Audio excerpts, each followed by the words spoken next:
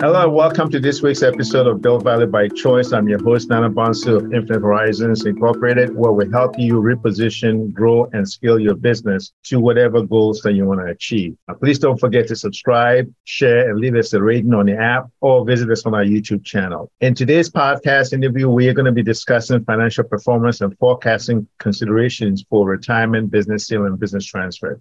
We'll be discussing the various challenges small business owners face when it comes to financial management. And we're hearing from Mark Crowley. Mark is a partner at B2B CFO and provides strategic guidance to small business owners to help them overcome the financial challenges they face. With over 30 years experience in financial planning, consulting, and auditing, Mark has a wealth of insight into how business owners can successfully manage their finances. Today, he will be discussing financial performance and financial considerations for retirement, business sale, and business transfer. Mark, welcome to Build Value by Choice. Good morning. Thanks for having me, Nana. I appreciate it. Wonderful. Can you tell us a little bit about your role as a strategic B2B CFO?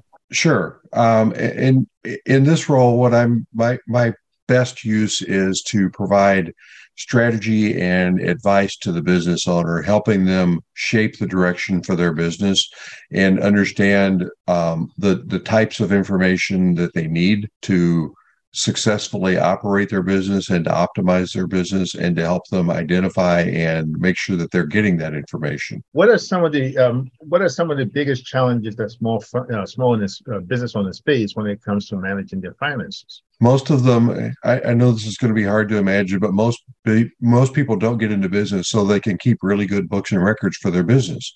They get into business because they have an idea or a product and they're able to provide real value to their customers.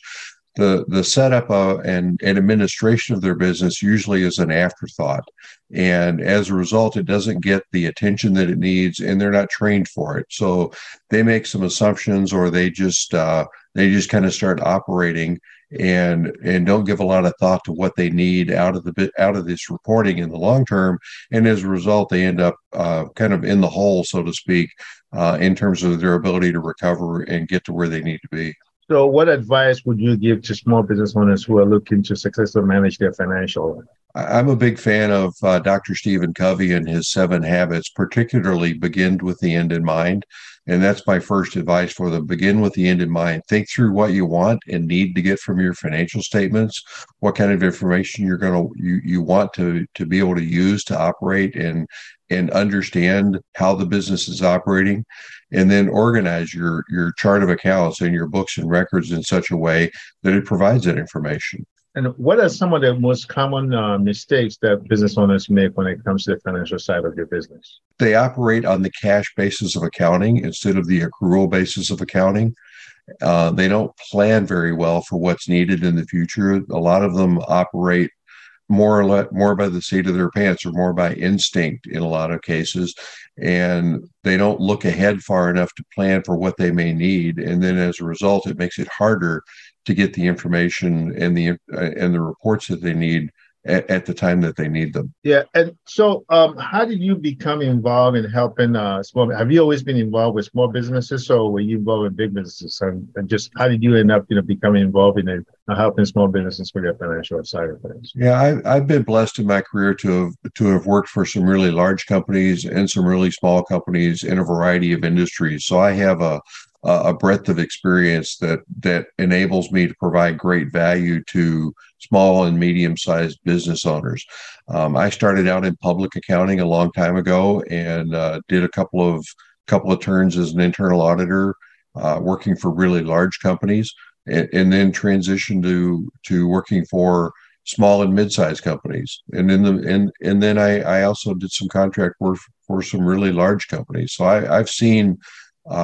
Nobody's seen everything, but I've seen quite a bit of what goes on in a business. And how do you contrast your experiences between helping small businesses with their finances versus large businesses? Large businesses typically there's a lot of bureaucracy, a lot of layers.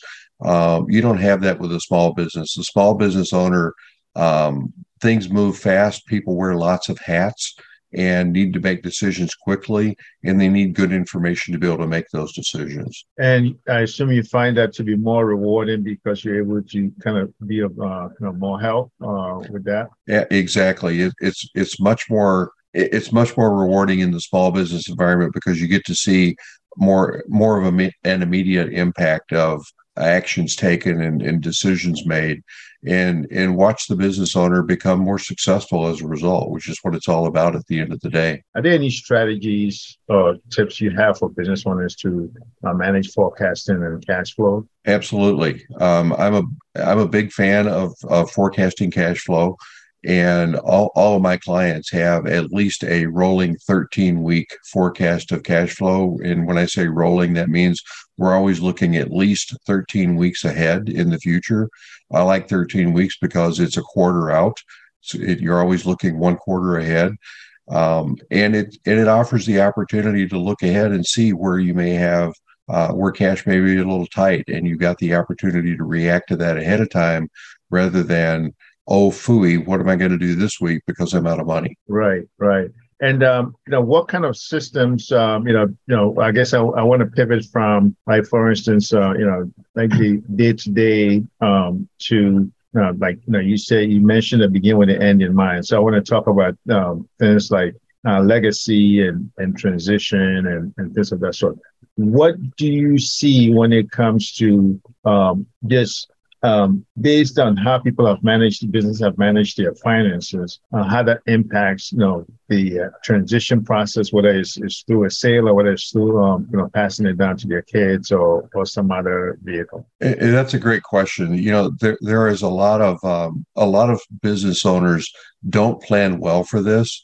And as a result, they're not able to realize what they think they're going to realize from their business when that transition comes. Because regardless of, as you said, there are many forms that this can take. It can be an outright sale. It can be a transition, generational transition within a family. It can be a sale to employees or key employees.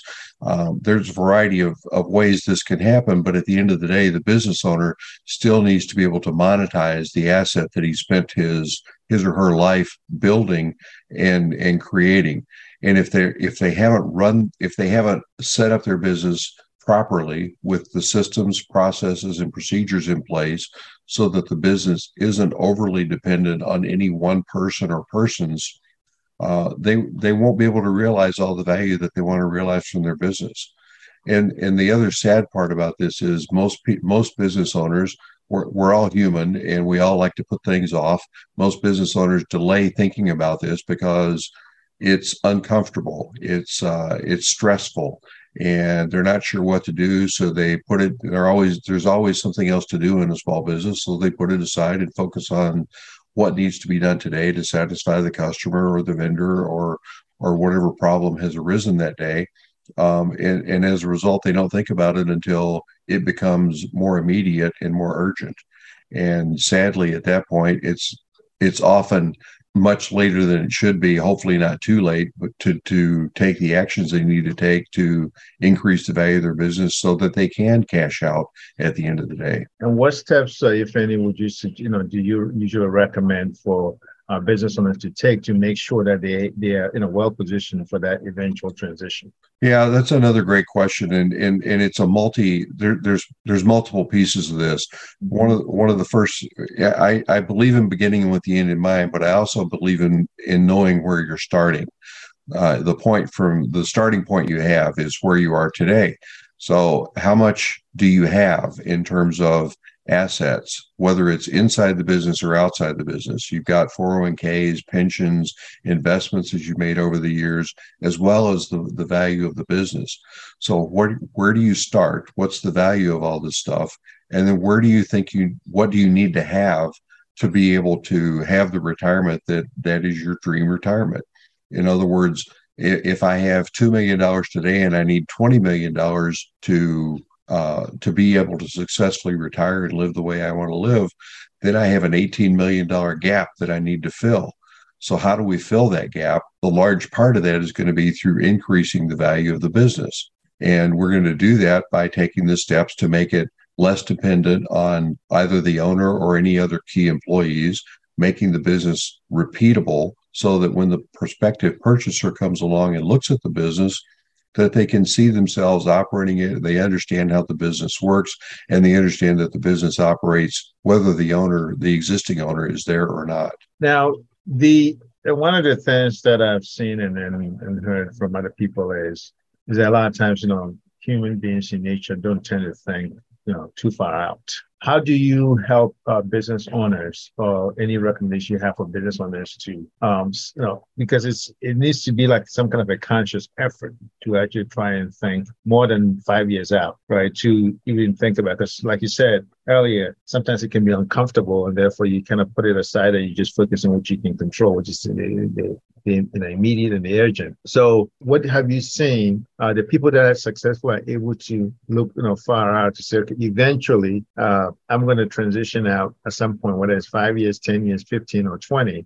And am I taking the set from my current moment, like you said, the inside and outside the business? What is it going to look like? What's my legacy going to, if I want it to be a legacy, what is it going to look like?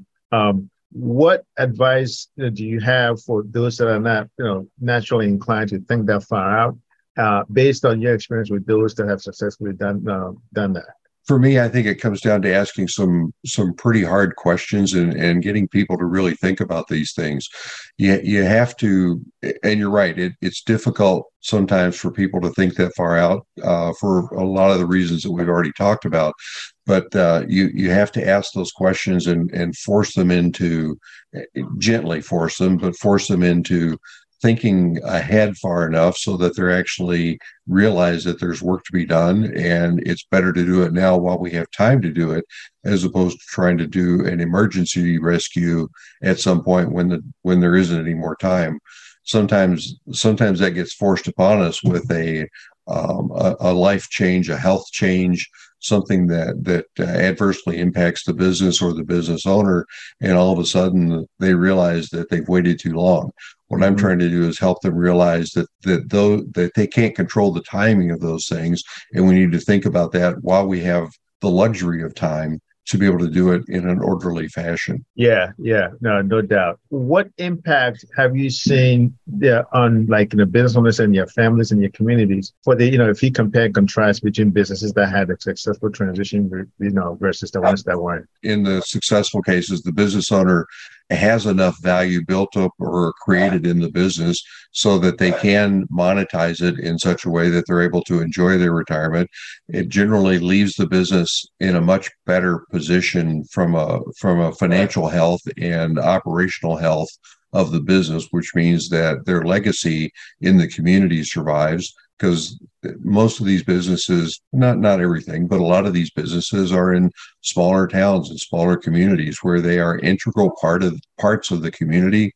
They're well known, and they have employed a lot of people in the community. They don't want that legacy to be tarnished after they choose to enter the next phase of their life and leave the business behind. What they wanted to have is the business well set up to continue to succeed and thrive in that community, which leaves them a positive legacy for a long time. Yeah. Any final tips when it comes to financials for a business that you would give to business owners? Any kind of questions that they need to be asking themselves? What they need to be looking for to make sure that their finances are in the right order? If they don't have access to or the ability to see some key performance indicators or KPIs for their business, they need to ask for help. There's no shame in not being able to do it, because people like me can't do what they do, and they don't do what people like me do. So it's time to ask for help and bring in the right expertise so that you are able to position your business in a way so that you can monetize it, cash out, enjoy your retirement, and leave the legacy behind. Wonderful. And if they want to reach out to you and find out how they can get your help, how can they do that? Sure. You can find me on the website at b2bcfo.com/Mark-Crowley, or you can email me at markcrowley@b2bcfo.com. Thank you, Mark. And we're going to have your information and show notes so people can get that information from there as well, in case they don't have a paper pen handy. So again, thank you, Mark. Really appreciate you coming on to share your insights. And folks, this is all we have for you for this week. Reach out to Mark if you need some help with your finances and your key performance indicators. Till next week. Bye for now. Thanks very much.